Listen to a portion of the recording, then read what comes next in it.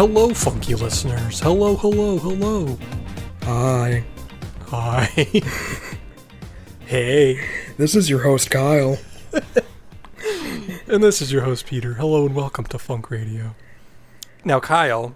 Yes. In our last episode, we started doing a Motown quiz. And we had a great time with it. The only problem was that it was pretty long.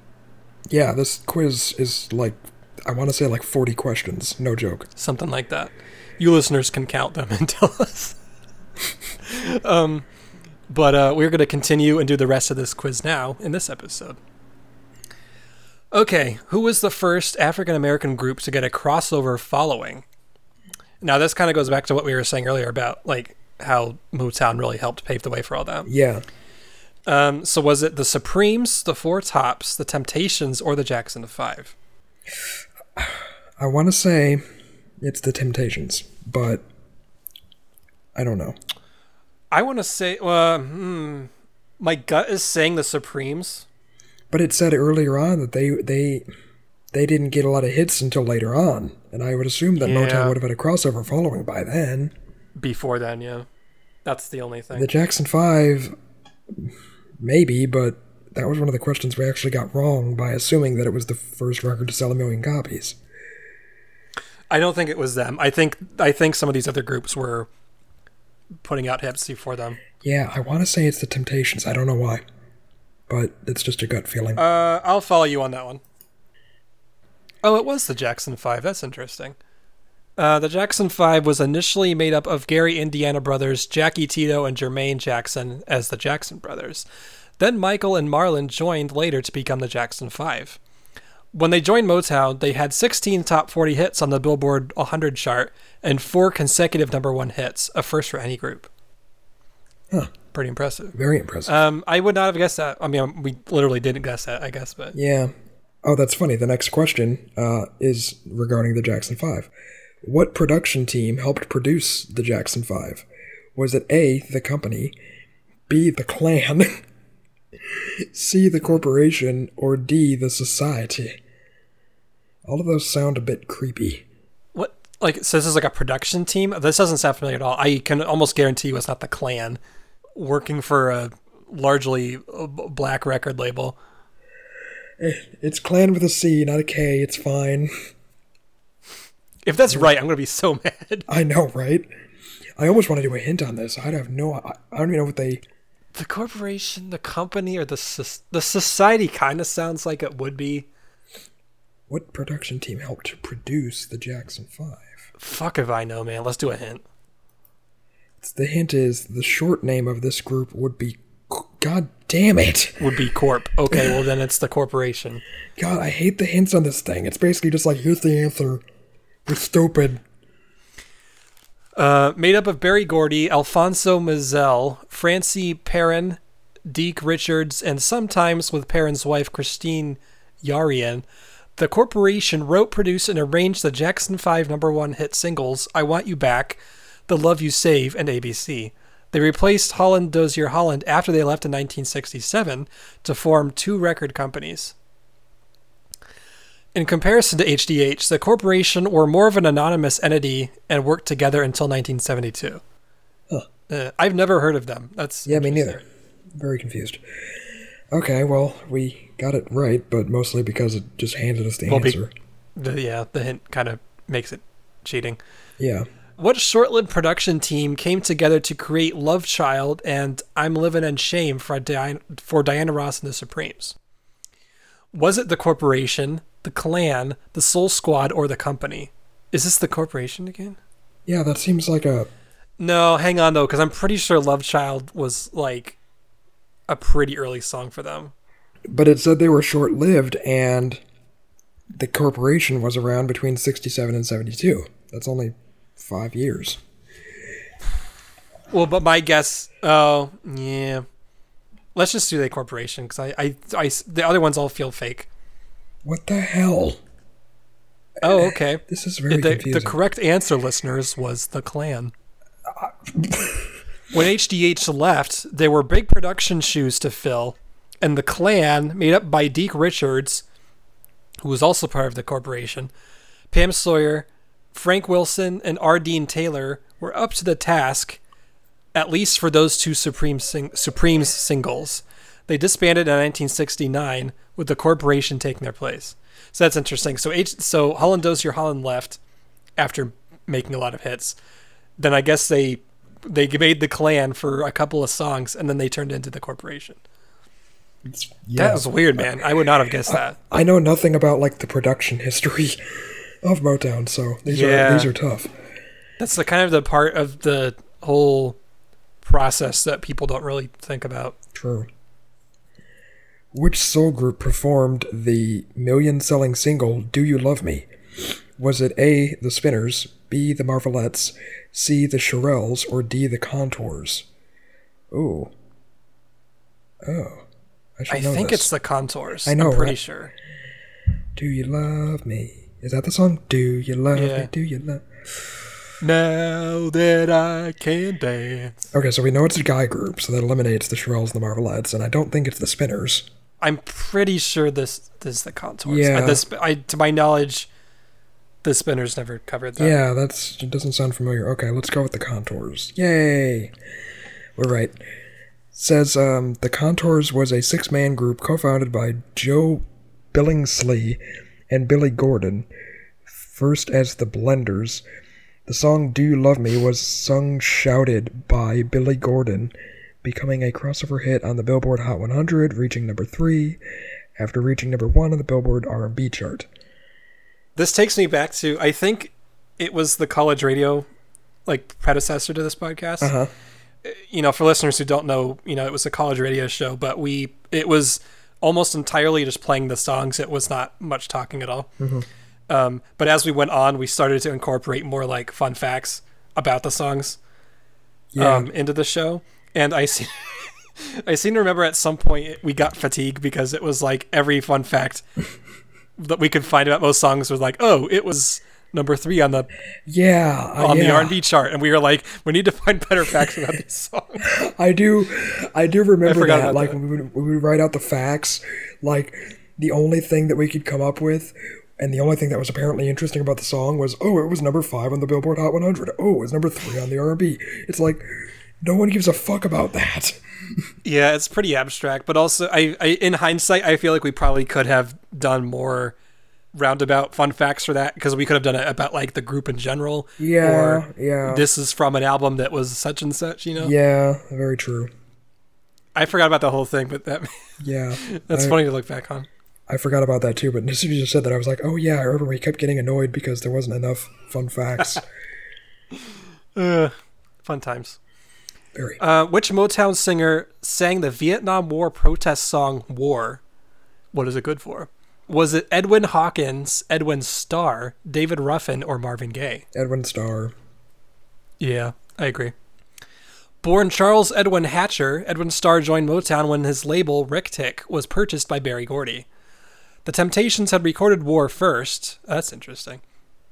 But because of its anti-war stance, there was some controversy for the group to release the record.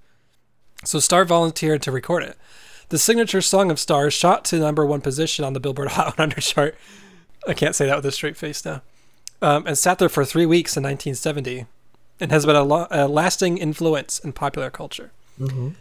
I think that's an interesting part of not even Motown specifically, but there are a lot of cases of that where someone tries recording a song first. Uh-huh. And like, even if they're like a popular group, it's like, it doesn't really work. And then they give it to someone else, and then it becomes like a huge thing. Well, Berry Gordy was notorious for that. A lot of artists at Motown, especially as the war started becoming very unpopular, and obviously the civil rights movement and what have you, a lot of artists wanted to write songs about that and speak out about that. And initially, Berry Gordy was really hesitant because, you know, they had spent the last 5 or 6 years, quote unquote, crossing over, and they didn't want to rock the boat by, you know, criticizing white America, basically, or criticizing the government. And I remember specifically Marvin Gaye and him basically had it out because Marvin Gaye wanted to, you know, record meaningful songs that weren't just, you know, doo-wop hits.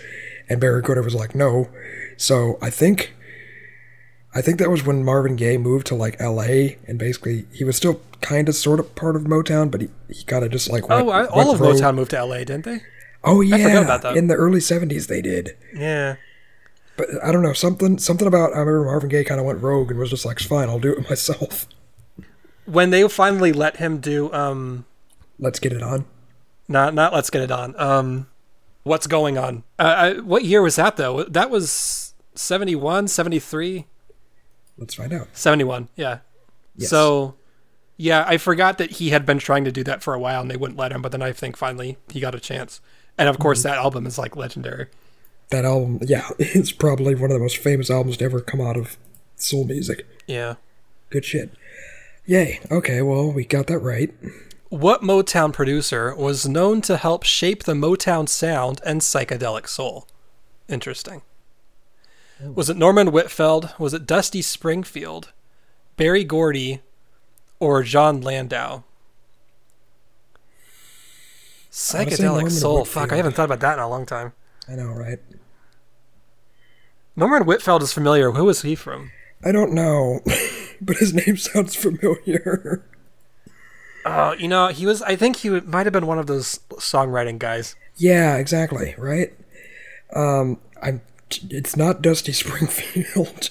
He might have been the producer on a lot of like the Temptations stuff. Norman Whitfield? Yeah. Yeah. Which they did, I think, do a little bit of psychedelic. Probably not Berry Gordy, because I don't know how much like direct influence he had. Yeah. I want to say it was Norman Whitfield. Yeah. Because I feel like the Temptations... I don't want to do any more hints, because their hints suck, so let's just... Yeah. Let's say Norman Whitfield. Yay! We're right. Norman Jesse Whitfield was a Motown producer and songwriter who did a lot of innovative experimental work that could be seen as the roots of psychedelic soul or black rock. I don't know if I've heard of that. Examples of this genre of music are in his work with the Temptations, with songs like Papa Was a Rolling Stone, Ball of Confusion, and he also produced the song War. Okay. Well, hell, we kind of dug around and got that one right, I guess. Yeah. Okay, cool. Next question.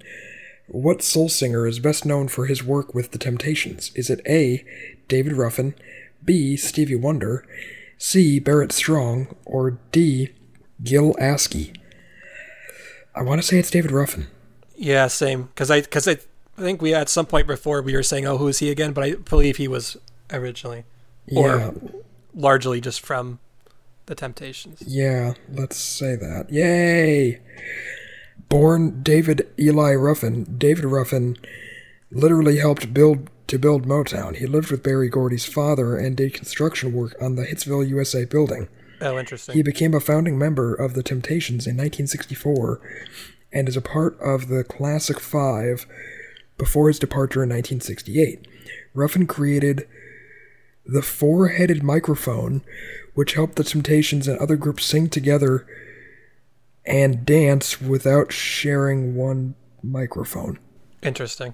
That's another thing you see with, again, like Motown specifically, is like there were so many stories of like, this person started as a secretary and then became like a hit singer. This person helped fucking build the building and then he became part of one of like the most famous, groups of all time. You know what I mean?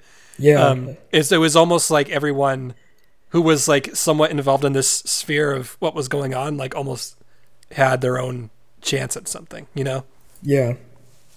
Sort of interesting. Very interesting. Who performs Motown's first hit single, Money, That's What I Want? Was it Rick James, Berry Gordy, David Ruffin, or Barrett Strong? Pretty sure it's Barrett Strong. This is actually the only song I know by Barrett Strong. Exactly. I mean, he's not, I want to say he's a one-hit wonder, but he's not as big, I guess, as some of the other acts in Motown. Barrett Strong recorded Money on Tamla Records, selling over 1 million records. He became a Motown lyricist, pairing up with producer Norman Whitfield. Yeah, I didn't know that. Did I say that question? Is that your turn? I don't remember. All right. Who was Diana Ross's musical director for 10 years and a key creator of the Motown sound? Gil Askey, Harvey Fuqua, Marvin Gaye, or Billy Eckstine? I don't know. It's not Marvin Gaye, I'm pretty sure. But who knows? Could be Harvey Fuqua. That's kind of a guess, though. All of these would be guesses for me. I don't know the other three at all. I don't want to do a hint, though. I'd rather guess than be told the hint would be like, his name rhymes with Fuqua. God. I'm going to guess. Do you want to guess him? Yeah, let's do it. Just because... Dang it. Oh, it's Gil Askey. Okay. Gil Askey was a Motown arranger, producer, and songwriter, working with groups and artists such as The Temptations, Gladys Knight, Stevie Wonder, and The Supremes. Before his time at Motown, he was a jazz trumpeter for nearly a quarter century, working with jazz greats like Count Basie, Miles Davis, Duke Ellington, and Dizzy Gillespie. Gillespie. I can't talk. Okay. His name's weird. Yeah, I don't know the guy at all. It's yeah. Well, this goes to show that I feel like for the most part, the ones that we're getting wrong are like the producers, which we never really covered. It's kind of true. We kind of haven't. If we ever were to like come back and do more like Motown history, like I feel like we almost should do like that kind of stuff because we never really covered that before. I'm gonna write that down. I'll write it down. You can read the next one. Next question. What Motown group's members acted as chauffeurs, chaperones, and road managers for their label mates? Was it A, the Velvelettes, B, the Supremes, C, the Spinners, or D, Martha and the Vandellas? So it's kind of like you were saying before, a lot of the people at Motown kind of pulled double duty doing other things besides just singing. Well, in a way, it was kind of like a family because... Yeah. Like, it was kind of like, hey, or like a startup or something, you know what I mean? Yeah, like, exactly. No one is like tied to just one job. Like, everybody was wearing multiple hats. Exactly. If they're doing like chauffeurs, chaperones, and road managers, not to be sexist, but would they give that job to women back then? Well, that kind of crossed my mind too. Not as like, oh, they can't do it, but just like they wouldn't give that job to sign of the times, yeah. But they're all girl groups except for the Spinners. That's what I'm saying. That's why I'm like, does that eliminate all of them? Because were they Motown though? They must have been because they're coming up in this quiz. I just don't remember. Let me see. Were the Spinners Motown? Nope, they're Detroit Spinners, Motowns. Detroit. Yeah. We might be going somewhere though with the men versus women doing this sort of work. Mm-hmm. I can't really picture them making a girl group do that stuff, but it's possible that they did. You know what I mean? Yeah. I don't know. I want to say the Spinners just because I think let's there's go with the enough Spinners. Yeah. Sexism back then. Yeah. Yay. During the first few years of the Spinners' existence, the R&B group had some hits like "That's What Girls Are Made For," "I'll Always Love You," and "Truly Yours." But Motown was Hitsville, USA. So until they switched over to the VIP label, the Spinners were doing more support work for Motown. In the 1970s, the Spinners had more success after they left Motown at Aretha Franklin's suggestion. Oh, okay. So maybe that's why I don't remember them as being at Motown because their hits were really in like the early 70s. Yeah. If I remember right. And they were gone. Interesting. Good to know. In the 1960s, what was the name of the Motown female session singing group? Oh. The Andantes? The Isley Brothers, the Vandellas, or the Marvelettes? Well, it's not the Isley Brothers. It's either the Vandellas or the Marvelettes, because I've never heard of the Andantes. It could be, though, them, like, if they were only ever, like, backing vocals. Yeah, I see what you're saying. The only reason I would say maybe it's the Vandellas is because we were talking earlier about Martha Reeve and the Vandellas and how she started off really early on as a secretary. And it said she filled in for someone else, but maybe the Vandellas were like the kind of backing vocal group early on. I don't know. That's the thing, because it could be any of them, honestly. I don't know. I don't want to do a hint though, because it's gonna be a gimme again. They're always gimmies. So the Marvelettes, they were earlier? Were they the ones who did? They were the ones Mr. that. Postman? Yeah, they did Please Mr. Postman. They were kind of their own thing pretty early on. What was the name of the Motown? So if there was a session group, now I'm thinking you're right. Maybe it's the Andantes because I never heard of them. But we heard of the Funk Brothers. Maybe that's because they're men, though. Maybe. I don't know, man. I'm stumped. Let's do the Andantes just to throw them a bit of love, Oh, since shit. we've never heard of them. Oh, it was right. Marlene Barrow, Lovin Demps, and Jackie Hicks made up the 1960s version of the Andantes, who sang background vocals on a plethora of Motown songs. They sang on records for the Four Tops, Isley Brothers, Stevie Wonder, Marvin Gaye, Supremes, and Mary Wells, among others. Just like the Funk Brothers, the Andantes were a core component of the Motown sound. Wow, we are really sexist. Because we were basically just saying, oh, we probably never heard of them because they're women. Well, I mean, but that's not our fault, though. No. Partially, the reason I've heard of the Funk Brothers is because there was that documentary. True. Yeah, they should make a documentary of the Andantes. So I wonder why this other group isn't, like, considered part of that. I don't know. Yeah. Like, was that a sexist thing, or was that just... I don't know. That's weird. Yeah, I almost want to write that down just to be like, do more research into that. Maybe it's something worth talking about. What quartet was first known as the Four Aims? Was it the Temptations, the Funk Brothers, the Ronettes, or the Four Tops? I want to say the Four Tops just because, There's four of them. Yeah.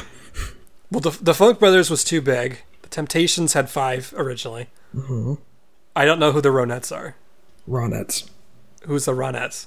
They were a girl group. I don't even know if they were part of Motown, but I want to say I've heard them. I don't want to look them up because I don't know if that's going to give me an answer or not, but... It's probably the Four Tops. I think you're right. It seems too easy, but, Yeah. a lot of the times what we think is too easy is right. Yay! We were right. The Four Tops had a notable sound with Levi Stubbs, the lead singer, with a baritone voice. The Motown production team, Holland Dozier Holland, worked closely with the Four Tops and gave them 2 big #1 hits on the Billboard Hot 100, I Can't Help Myself and Reach Out, I'll Be There, both of which are good songs. Yes. What 1976... Oh, we're getting late now. What 1976 disco hit was meant to be a song for Diana Ross, but was sung by Thelma Houston? Love Hangover, Rhythm of the Night, Today Will Soon Be Yesterday, or Don't Leave Me This Way? The only one I recognize from that entire list is Rhythm of the Night, so... Who sang Rhythm of the Night? I think it's Thelma Houston. Oh, that's probably it then. Love Hangover and Don't Leave Me This Way were both Diana Ross songs. Okay. And this implies that she did not sing it. Exactly. So it's either Rhythm of the Night or... Let's do Rhythm of the Night, because Okay. I'll go with you on that. Dang it. Oh, really? It was Don't Leave Me This Way. It was first recorded by Harold Melvin and the Blue Notes. Maybe that's who originally did it. Oh. I mean, it is, but I just forgot about that. Yeah. Wow. Which featured Teddy Pendergrass. And man, I forgot about them and about him. Right? Which featured Teddy Pendergrass as the lead vocalist, which garnered hits in the UK and on the US disco chart. But Houston's version took the world by storm, reaching the top of the soul chart, and was then... It's just stuff about charts, listeners. That's interesting. I didn't know that one. Okay, this next one's actually going to be another tricky one, I think. It says, what R&B and soul group is known for their disco hit Down to Lovetown? Is it A, the Spinners, B, the Originals, C, the Marvelettes, or D, the Carpenters? This is one I actually know. Really? I know that song, and it's by the Originals, but I don't know if it was like a big song. I just know that song. Says it was a disco hit. Okay, I'll trust your judgment. That's like early disco, I think. And you are right. The Originals were the male version of the Andantes. Oh, that's interesting. Singing background vocals for numerous Motown artists, including Jimmy Ruffin, Stevie Wonder, Marvin Gaye, and Edwin Starr. But they also had their own original music, hit songs like The Bells and Baby I'm For Real. That sounds familiar. Co-written and produced by Marvin Gaye. Down to Lovetown was a 1976 #1 disco hit. I didn't know that about them. That's just in general about their like role in Motown. Yeah, that's interesting. Next question. What funk star first signed on to Motown with his rock band, the Mynah Birds? Was it A, Rick James, B, Billy Eckstine, C, Chuck Jackson, or D, Jimmy Ruffin? Pretty sure it's Rick James, but I'm not sure. I don't recognize Chuck Jackson or Billy Eckstine. And we know it's not Jimmy Ruffin. Yeah, let's say Rick James. Because he was part of Temptations. It was Rick James. Born James Ambrose Johnson Jr. Jesus.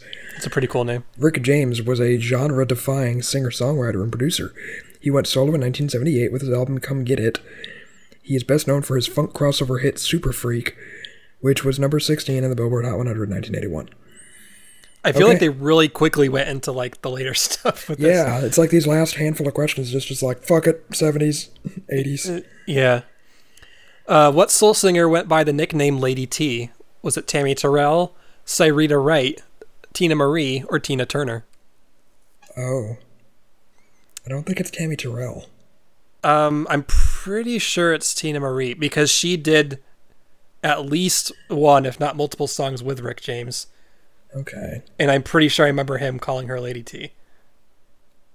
I will trust you. And it was right to trust you. It says here, born Mary Christine Brockert, Tina Marie hailed from the sunny Southern California, where as a child she loved singing Motown songs. Rick James chose to produce her over Diana Ross after she was signed onto the label in 1976. Her soulful voice had many believing that she was an African American until she was on Soul Train in 1979. I forgot about that. Yeah, because like people didn't see her for a long time, but they heard her and they were like, wow, she's really good. And they just assumed she was black because of her singing style, I guess. That's pretty funny. That is funny. What soul singer had the top 10 hit, What Becomes of the Brokenhearted? Was it Jimmy Ruffin, Smokey Robinson, David Ruffin, or Tammy Terrell? It's one of the Ruffins, but I don't know. Yeah. I don't know which. Shit. Jimmy Ruffin or David? I want to say David Ruffin. David Ruffin sounds more familiar as like he did solo stuff. Right? So I'm going to go with you on that one. I'm pretty sure that's right. Okay. Dang it. It was the other one. Oh, it was Jimmy, huh? Yeah. Okay. It says here, Jimmy Ruffin is the older brother of lead singer of The Temptations, David Ruffin. Ruffin was a Motown session singer before he broke out with his hit, What Becomes of the Brokenhearted, a song originally written for the Spinners. The song hit number 7 on the Billboard Hot 100, number 6 on the R&B chart. Okay. Good to know. Did they each do their own solo stuff, though? They did, but I think Jimmy's solo stuff was kind of more successful. David Ruffin, outside of the Temptations, had more success in songwriting and producing and stuff.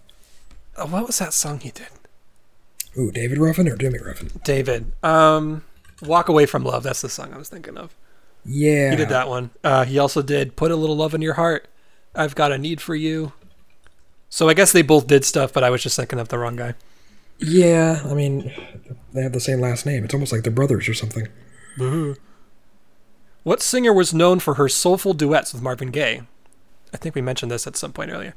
We did. Thelma Houston, Tina Marie, Diana Ross, or Tammy Terrell? It's Tammy Terrell.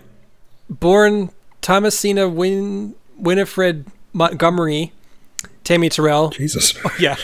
Tammy Terrell was a terrific talent whose life was tragically cut short. I forgot about that. Didn't she? She died of a brain tumor or something, or brain cancer. Man, that was super sad. And she was like in her early 20s or something. That's what fucked up Marvin Gaye. Yeah. Where she died, he went crazy, and then he wrote Sexual Healing. Interesting. Or Let's Get It On, whatever. Yeah. But who had a rather long career for almost 25 years. Yeah, so she was in her 20s when that happened. That was super sad. She started her singing career as a teenager and had hits with her duets with Marvin Gaye, including You're All I Need to Get By, Ain't No Mountain High Enough, and Ain't Nothing Like the Real Thing. She died a month before her 25th birthday from brain cancer. And her death profoundly affected Marvin Gaye, who most likely wrote the album What's Going On in response to her death. Boom. Which is interesting because, like, ostensibly What's Going On is, like, very much about, like, the political / war state of things in America at the time. Mm-hmm. But it's interesting that it was also, his emotions were spurred on by her death, too.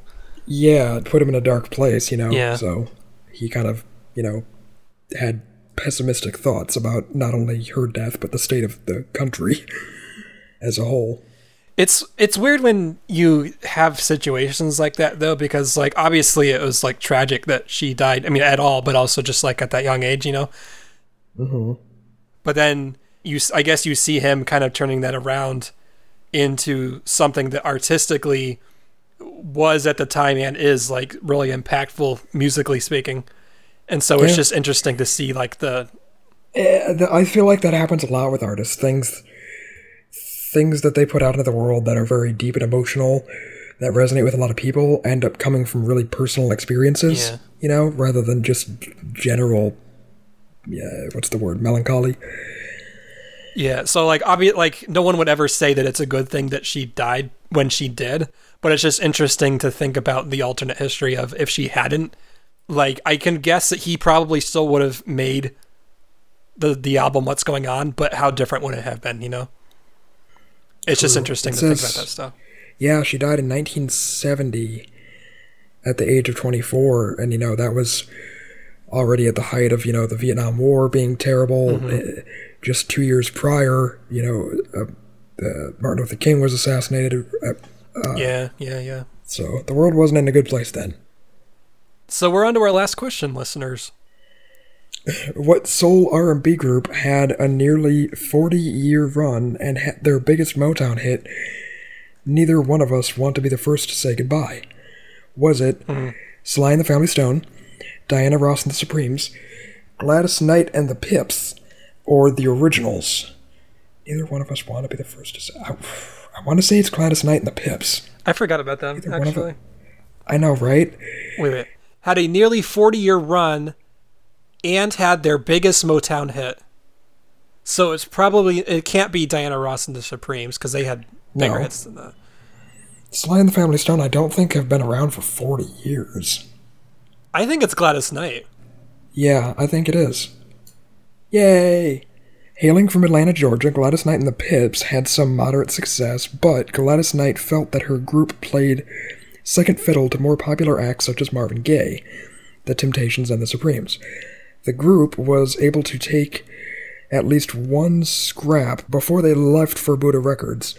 Neither One of Us Wants to Be the First to Say Goodbye was a Grammy-winning performance, winning Best Pop Performance by a Duo in 1973. So this is a hit that they had success with at Motown, but then quickly after left Motown for a different record label. So Buddha Records. Okay. They didn't want to be the first to say goodbye to Motown, but whatever. Yeah, it's kind of isn't that kind of funny that their first song is kind of like a goodbye to Motown? Yeah. Well, let's see how many we got wrong. I didn't even bother counting all these.